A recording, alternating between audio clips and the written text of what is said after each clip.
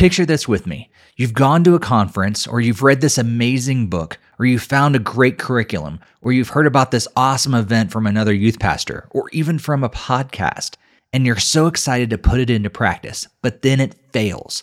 What happened? More than likely, you didn't contextualize the idea for your ministry. So that's exactly what we're going to talk about on this episode of Student Ministry Connection.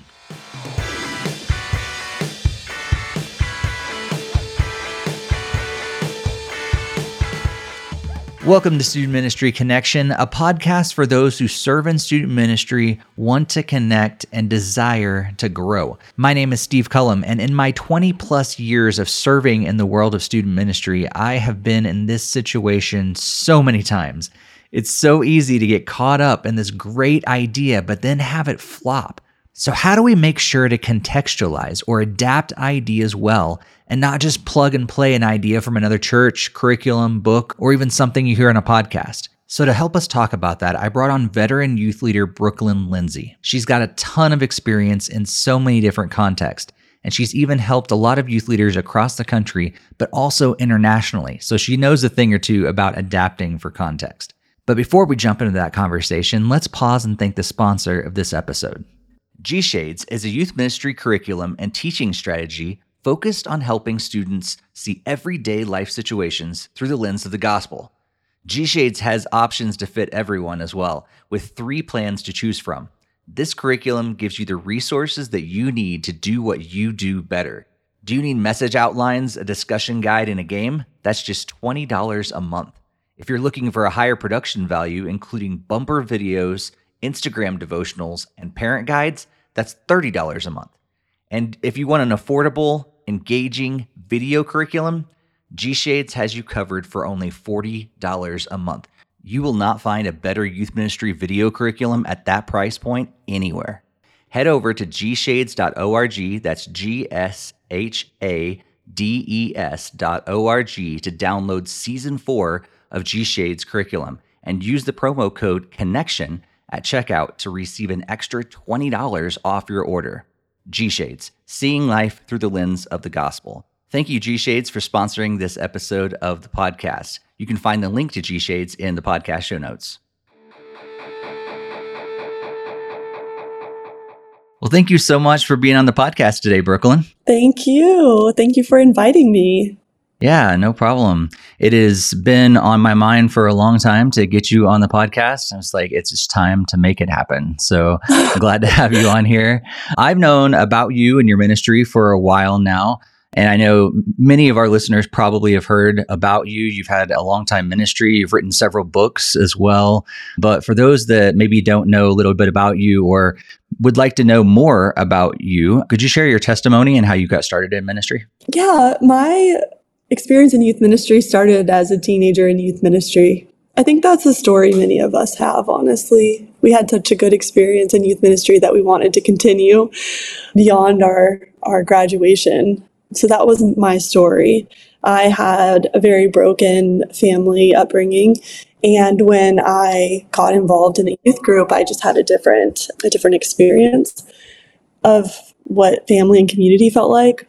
And I was like, wow, I didn't know this type of feeling could exist, and wanted to give back to that. Once I started learning about God and how to grow closer to God and about who Jesus was, I just felt very attracted to places where those things happened. So I went to college and didn't major in ministry because I didn't know you could do that. I literally knew nothing. I wanted to be like a journalism major, but didn't know how to do that at a college that didn't offer journalism. I went to a college that I could afford, and I got a volleyball scholarship. So it wasn't like I got to choose my major, really. So I chose sociology, thinking maybe that will help me in youth ministry someday. And did that, ended up getting married pretty young, and then we transferred to a Christian university where they did have a degree that was focused on ministry. So I got a degree in Christian education and curriculum design, and I didn't even know what curriculum was. So it's kind of interesting that even back then, my life was on this little bit of a trajectory, so to speak, to become a writer and a content developer for the youth ministry world. But in the in-between time, I fell in love with youth ministry. My very first job out of college was at a little church in Central Florida, and it was very diverse, urban-rural mix. I learned so much, but also was hurt so much. And that kind of began the washing machine of churches that I went through for about 6 years. And then when I landed in Lakeland, Florida in 2007, I became a middle school pastor specifically. And that is when I just started to flourish. And it was just like kind of that sweet spot. About 8 years of like really incredible building ministry sustainably and really understanding what it could look like and be like. And then that in turn like led to some opportunities to do youth ministry globally and to mobilize youth around the world. And then we kind of spiraled off into church planning, and now I'm a full-time volunteer youth pastor at our church. Wow. It's a completely different experience. So I would say I've learned a lot and unlearned a lot, and I'm still learning. Yeah. I know things, but I'm having to learn some things at the same time. Sure. Yeah, I think one of the things that stands out to me about your story is that you have had different contexts, and not only with your own ministry, but doing some stuff globally around the country and serving other different people within youth ministry and everything. So this topic of contextualizing ministry, I think, is incredibly important. And also, with your role within curriculum writing and things like that. So before we jump into any of the details, why is it so important to contextualize content like curriculum, books, conference workshops, different things like that? Why is contextualization so important, do you think? Wow, I think it's really important to contextualize content because every context has a different set of felt needs and experiences. There's just not one outline that will work in every single environment. There are different people in the room. They have different needs. They have different intersections. You are a different person. Like even if you had a curriculum or a piece of content that worked in one context and you were in the same context, you're a different person giving that to, your group, at a different season of your life. So I feel like it's always ever changing, like curriculum should be, because it's alive. Like if we believe that God's Spirit is at the heart of our teaching, then we should also believe that that Spirit is shaping the content that we're using.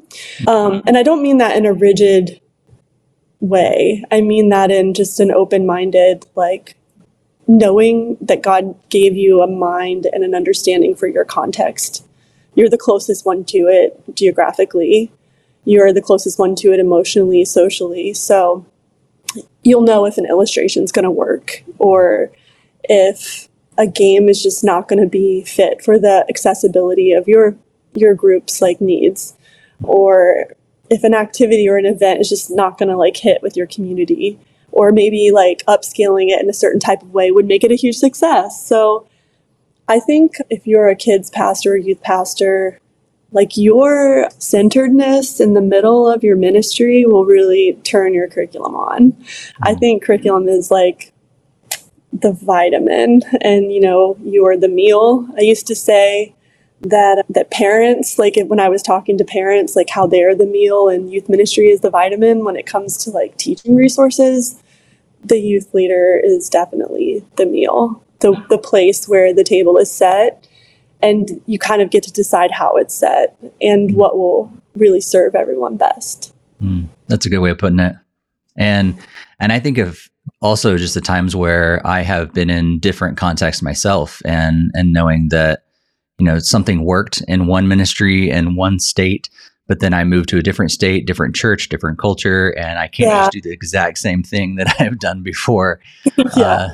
So thinking about all of this, I thought it'd be fun to just, if you don't mind, could you share a time where you didn't adapt something as well as you should have, and you just learned the hard way that, oh wow, I should have adapted this instead of just kind of plug and play? Oh man, I have so many, too many. Like I don't know, the bucket is full of opportunities to share, but let's see, which one would be most embarrassing? Because I think it'll help the most people, right? Okay, so there was a moment I had created a curriculum for a global youth movement. It was called Just Water. And the whole idea around this whole curriculum was to help teenagers see that they can help raise awareness about unsafe water without necessarily having to raise funds. I kind of wanted to decentralize fundraising and advocacy because I feel like when we put fundraising at the center of advocacy, you leave out a whole population of kids. And that we do that unknowingly a lot of times. And so I kind of wanted to bring that gap together by just telling kids, hey, you can do something. So what I told them they could do is they could drink water to raise awareness for the clean water that people still need in the world. You could talk about it all the time just by telling people I'm not drinking anything but water, because there's a lot of kids that still need it, and it keeps it on my mind, it keeps it on my heart. It creates a rhythm of prayer in my soul. It gives me a burden to bear. So this was kind of the thing that I told people everywhere. It's like one curriculum. Well, when I was in Mexico, I had an interpreter and a translator, and I was doing my very best to contextualize things. And two things happened. I invited a group of about, 600 teenagers to come with me on this journey, on this Just Water journey. And that didn't quite translate because they all got up and they came to the front. And so a metaphor in one culture might not work. I didn't actually mean for them to walk with me somewhere, even though that mistake was actually a very beautiful gesture and it turned into a beautiful thing. It did show me that I need to test my language and test the environment a little bit before I go into a bigger setting. The other thing that happened was inviting them to drink just water had serious consequences for them. For that particular place in those states in Mexico, water is more expensive to buy than Coke. And there's a lot of reasons for that, but I wasn't particularly aware of those reasons when asking them to make this type of shift. Even for a week, that would have been a tremendous sacrifice on a teenager in that community, where here, where I live, water is much cheaper than soft drinks and milk and other things.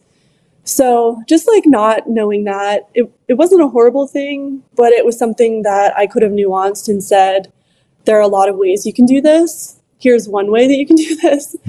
But I kind of created a little bit of a problem by trying to help. And I don't know, a lot of us have read the book, Helping Without Hurting. And I think sometimes our curriculum and our teaching, if we're not being curious about the people who we're teaching or asking a lot of questions, and if we're making too many assumptions, we can kind of jump into some things that, that wasn't a horrible, horrible thing, but in my heart it was, just because I presented them with kind of an impossible task. Yeah. If you're just a regular teenager who doesn't have any money as it is. Right. So that was just one moment where I could have adjusted things a little bit. Oh, that's good. And I think, it definitely alludes to some simple things like you mentioned, just doing a little bit more homework, asking some more questions, trying to understand that culture just a little bit more. So with that in mind, how do we adapt content for our context? What are some of those things that we do have to keep in mind and ask ourselves or ask other people when we are trying to contextualize, whether it be a curriculum or something we learned at a big workshop at a big church, and we're trying to think about, our simple setting at a small rural church or whatever that is. What are some things to keep in mind when we're trying to adapt? Well, you said keep in mind, and I think that's an interesting phrase because the older you get, the harder it is to keep anything in your mind. You can definitely have a goal and a focus, but things begin to pile up and it becomes really easy to forget or to not exercise your values while you're working on making things or creating things for the groups that you serve. So something that I really recommend is having a strategy that includes curriculum that someone already kind of instilled values into. That's why I always have got behind different types of curriculum, and why I am a part of making one now is I've always wanted to have access to a curriculum that kind of does a bunch of this hard work for me so that at the end of the day, I can customize it very practically directly to my group without having to do the big picture layer work, which is like the biblical literacy part, keeping, Jesus and the Bible at the center of it, an ecumenical approach, like a inclusive approach. Is what I'm using accessible? Is it creative? Is it fun? And I'm always looking for these things. So I think if you don't have a curriculum, if you're making one or looking for one, before you do that, write down the values that you want to have and look for those or make those things. And I think that's a good starting point because it's hard to keep them all in mind every single day. So I want an excellent curriculum that values inclusivity, that it values fun and is customizable and understands that there are a lot of different types of people in the world and there's a lot of different evangelical perspectives in the world. And knowing all of that, I choose based on that. And so, for example, Grow Curriculum is what I help create with Kenny and Elle Campbell and a huge team over at Stuff You Can Use. But the reason why I'm a part of that is because I use it as well. And the thing that keeps me able to keep this customizable contextualization thing in mind is knowing that it will be there and it will be ready for me when it's time to contextualize it. So I recommend having what you're going to use in advance. I recommend reading through it. I recommend giving yourself enough time to let it percolate and just sit with you, because it's when you're sitting with it, then you can see the faces of the kids and the teens that you're talking to. So I recommend visualizing them and their needs, their specific needs, not just developmentally, but for that week. I mean, is it graduation week? Did someone's parent pass away? Was there a shooting in your neighborhood? I mean, there was a shooting yesterday at Miami Beach, which we've been to many times, Hollywood Beach yesterday. If I'm talking to my kids, I'm thinking about, okay, I'm going to teach this thing or do this activity. I'm going to want to sit for a minute and think about what they just processed today or what was possible for them to go through, whether it was school or they're on break or they're facing different challenges. Talk to your small group leaders, get a little bit of an idea. Like, how can I make this week or this month or this series or this event even more specific to the needs of our group? I guess I just wanted to say, maybe choose a curriculum that has values that you also hold, so you don't have to keep all of it in mind when you're thinking about the day-to-day contextualization. Yeah, I think that's huge. I think because what I hear you saying is make sure that whatever you're going to use does have those key things taken care of for you, and you can trust it so that you can spend a lot of time learning your culture, planning ahead, getting to know the students there and thinking through it, reading through it, all those different things. Don't just assume that, oh, it's good curriculum, I can just, flip out the script and read it, on Sunday or Wednesday or whatever, but actually get a good curriculum that has a lot of great content so that you can spend the majority of your time adapting it to your situation. Yeah, and just constantly asking questions about how your group is doing. I mean, in one-on-one conversations, in parent conversations, in volunteer conversations, I feel like youth pastors, youth leaders, youth volunteers, they should be the most incredible spies, the kind that are just Sherlock Holmes, and every day they're just looking for clues every day about what's going on and what's not going on, and just empathizing all the time. Because when you bring that to your curriculum, it just brings it to life. That meal that you have prepared just is enhanced, and the curriculum gives it that extra bit of creativity that you didn't have the juice for because you were thinking about your kids so much and wondering about their needs. And it's that creativity side, the graphics, the game that you played, all of that can be stuff that someone else can do. But the part you can't delegate is the part where who's walking in the room and who isn't, who's missing. Yeah, that's good. That's good. And I love what you said too about sometimes it is hard to keep those things in mind. So I would say, what I hear you saying is also write it down, write things down as much as you can in order to keep focusing on those things. You learn something about a student or about your culture or whatever, take whatever notes you can in order to keep those things in front of you Are there any other tips that come to mind as things that you've learned over the years in order to continue to ask the right questions, keep it in front of you, things like that help you contextualize? I think testing things is always a good idea.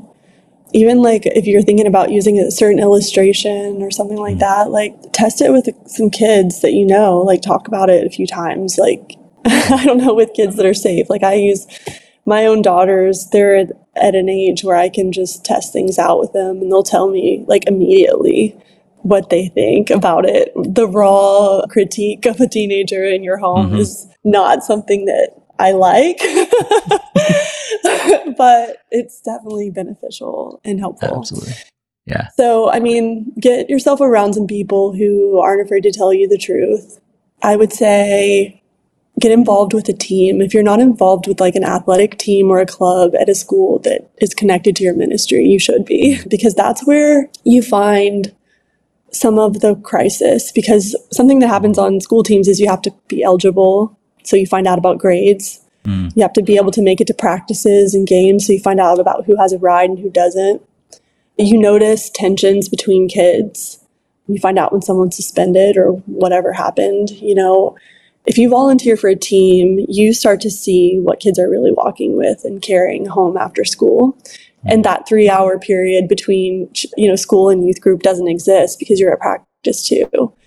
So in my mind, like the way to contextualize is to be in the context more often and just to be proximate, like to be in it, to be like a person, a player in it, not just an observer. That's really good. Because I think I've definitely experienced that as well. And your story about like testing things makes me think back. I've done some of that usually with the leadership team because we don't have kids in our own home, but leadership students that I'm the closest with, I'll bounce ideas off of them a lot. But it also reminded me of a story of one of our leaders who is also a mom, and she had a teenage girl in her house and she was going to speak for us. And she told me, she's like, I've had like 5 or 6 different illustrations that I want to use, but my teenage daughter keeps telling me all of them are bad. Don't use any of them. And so it was so helpful for her. Like it was frustrating, but because she kept getting told no, but it also helped her to be able to connect with those students eventually, because she finally did land on something that really did connect with her own daughter. And she knew that was going to connect with more students as well. Something I do when I find my kids are saying none of this is good, because like that's just sometimes the day in the life. But I think something I forget to do, but I want to do more, is when they say, I don't like that, I always try to ask them, what do you think would work? And when they start thinking about it, sometimes their ideas are like really incredible. Other times it's like, wow, they really, they just don't want me to do this idea. They don't want me to say this thing. But a lot of times, even if their idea is maybe a little idealistic or maybe like self-centered in a way, because like my girls will come up with a lot of ideas that really relate to their girl world, you know? But if you look at the kernel of truth in it, or like the need they're expressing, you often can find like the replacement that you need through that. So it's kind of like just getting the mood and the tone right versus like getting the exact, you know, it's like Legos. I'm trying to think of a metaphor that works. Like you have a whole bunch of them and they all can work, but I don't know, sometimes they just don't look the best or function well without, you know, a little bit of restructuring. So I would say get some teenagers involved in the restructuring of some things, and you'll find new pathways and some new ideas, and it won't be as discouraging. If you just say, do you like this or don't, like they're going to be like yes or no. But if you say, what would you do? Or like, what do you think would be helpful? Or if you imagined like a scenario, what would it look like? And just give them a little bit of a chance. But if they're not talking to you or not willing, you know, obviously you might have to call a youth pastor friend and work it out with them. I think that's huge, you know, saying to contextualize well, you got to be in their context. And I think also giving them an opportunity, like you said, to speak into that as much as they're willing and able to do that, making sure that you're really connecting with them on a regular basis and giving them an opportunity to speak into that, because this is their peers that you're trying to reach, that you're trying to help them to disciple their peers and to reach out to their peers more. And so as much as you can get connected with them and have them have a say in it as well, I think that's huge. And like you said, not all their ideas are going to be, home runs, but listen to what you can and get everything you can from that. That's really, really good. Yeah. And just give yourself grace. Sometimes things, I think you should do diligence. I think you should work to contextualize things to the best of your ability. But we're also not having this conversation about how we're all in process and like the process of restoration is still happening in us. And so there might be moments where we just aren't getting it right. And I think that even in those moments, our contextualization opportunity is to ask forgiveness or to say, hey, I don't know if I got this right, and model what it looks like to be attuned to everyone's needs, knowing I didn't get this part right. And instead of feeling shameful, feel empowered to model something else. And I think for me, I was always so caught up in getting it right because I was already feeling so out of place as a female early in ministry when there weren't very many people like me. I always just wanted to get it right. And if I didn't, it just felt like I had missed it so badly. But now I'm getting it wrong so often as a volunteer when you're like working full time. I'm a mom full time. I coach volleyball, beach volleyball, cross country. We coach teams all the time. We're doing stuff 7 days a week and leading a church and doing all this stuff. And so it's like at the end of the day, there's a part of me that has to be very open and vulnerable about the time I didn't get to spend contextualizing something. And it's my intention, it's what I want to do. But if I miss on it, I'm going to have to say it. And I think that has helped me grow too.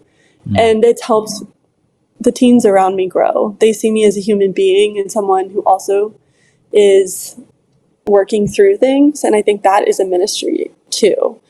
I don't think you should abuse it in any way. Like, oh yeah, we all make mistakes. We're all mess up. Yeah. And just use that as a pass, like at every turn. I don't think that we should do that. I just think it's good to remember that we're human and there are moments when we think we got it and we don't. And then there are moments when we don't think we have it and we end up contextualizing because we did.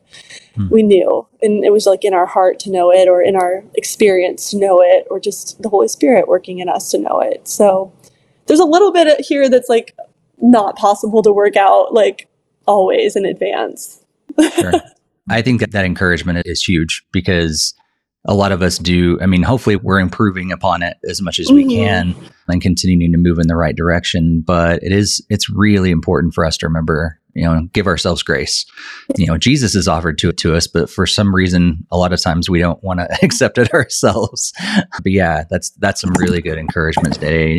Keep working on those things, but also to make sure that we give ourselves grace when we don't quite get it as well.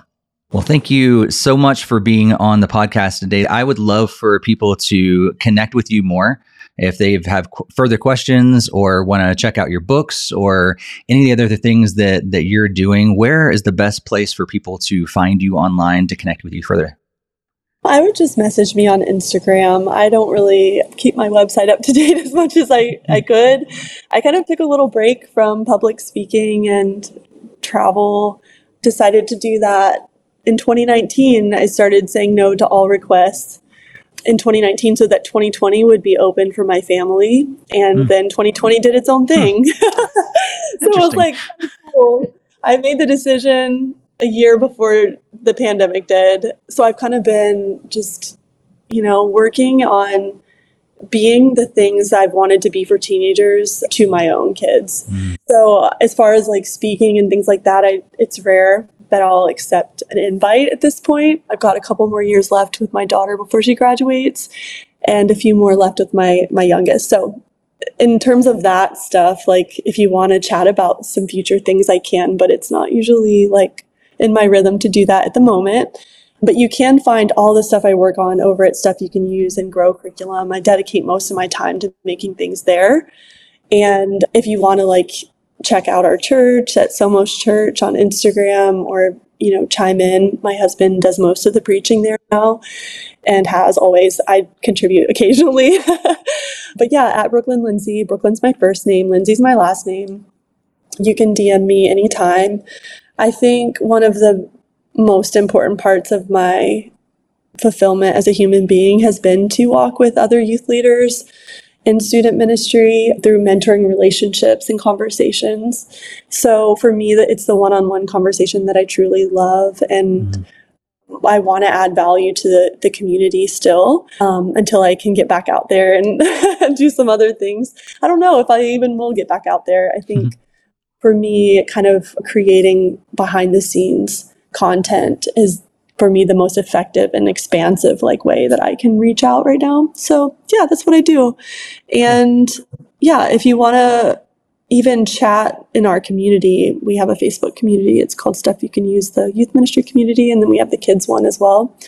And it's just a whole bunch of people who help each other all the time. So if you need practical help for contextualizing something, there's thousands of you who want to help each other. Just find a good community to join and you will have encouragement. I guarantee it. And I know you do a lot with nonprofits and supporting things like helping children and the human trafficking and injustices and things like that with your books, bookstore, all that sort of thing. Could you tell us a little more about that?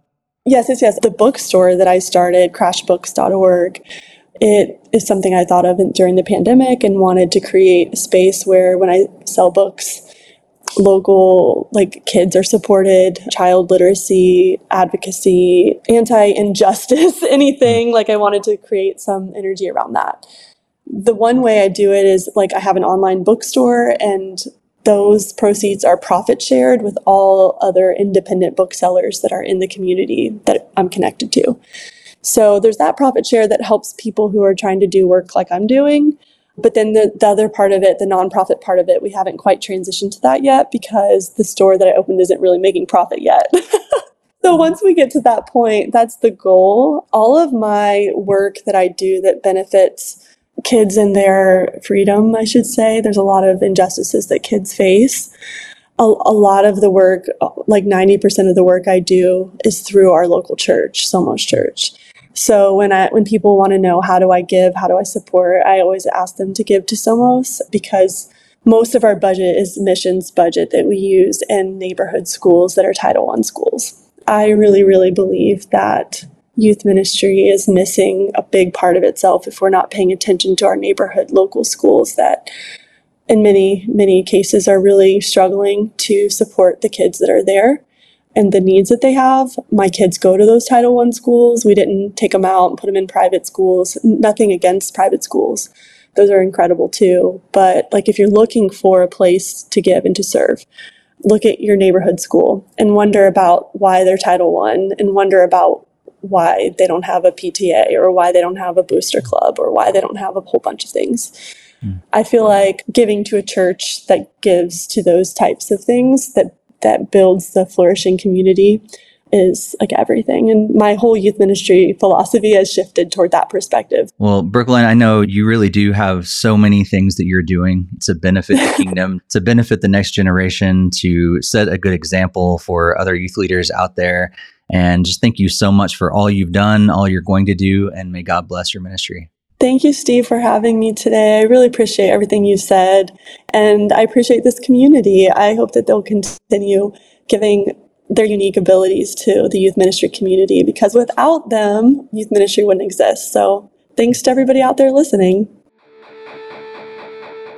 And thank you all so much for being here for this episode. If you enjoyed what you heard from Brooklyn, please reach out to her on Instagram, but also consider sharing this episode with someone else you think would enjoy it. Sharing this podcast really does help us continue to put out great content for you and have amazing guests like Brooklyn. So if you want to see this continue, please share it with a friend in student ministry. Also, if you enjoyed this podcast and feel led to support my ministry through National Network of Youth Ministries, you can follow the link in the show notes. As I said back in episode 105, I am so blessed to do what I do through this podcast, but also supporting other youth leaders, uniting the church, and reaching teenagers for Jesus through National Network of Youth Ministries. And I could not do that without God, of course, but also without your partnerships. So thank you so much in advance for your prayers and your financial support. Another way you can support this ministry is through our sponsor and our partners. First, thank you so much G Shades for sponsoring. Check out their website at gshades.org and use that promo code CONNECTION to save $20 off your order. And while you're there, be sure to check out their blog and the upcoming book from G Shades founder Mike Haynes. And if you're a fan of the Cards Christians Like card game like I am, you'll be excited to know that they're about to launch a brand new game called Holy Guacamole. And if you make a purchase using the link in our show notes, you'll be supporting the ministry of this podcast. We're going to be back in a couple weeks with another episode, but until then, be sure to stay connected and may God bless your ministry.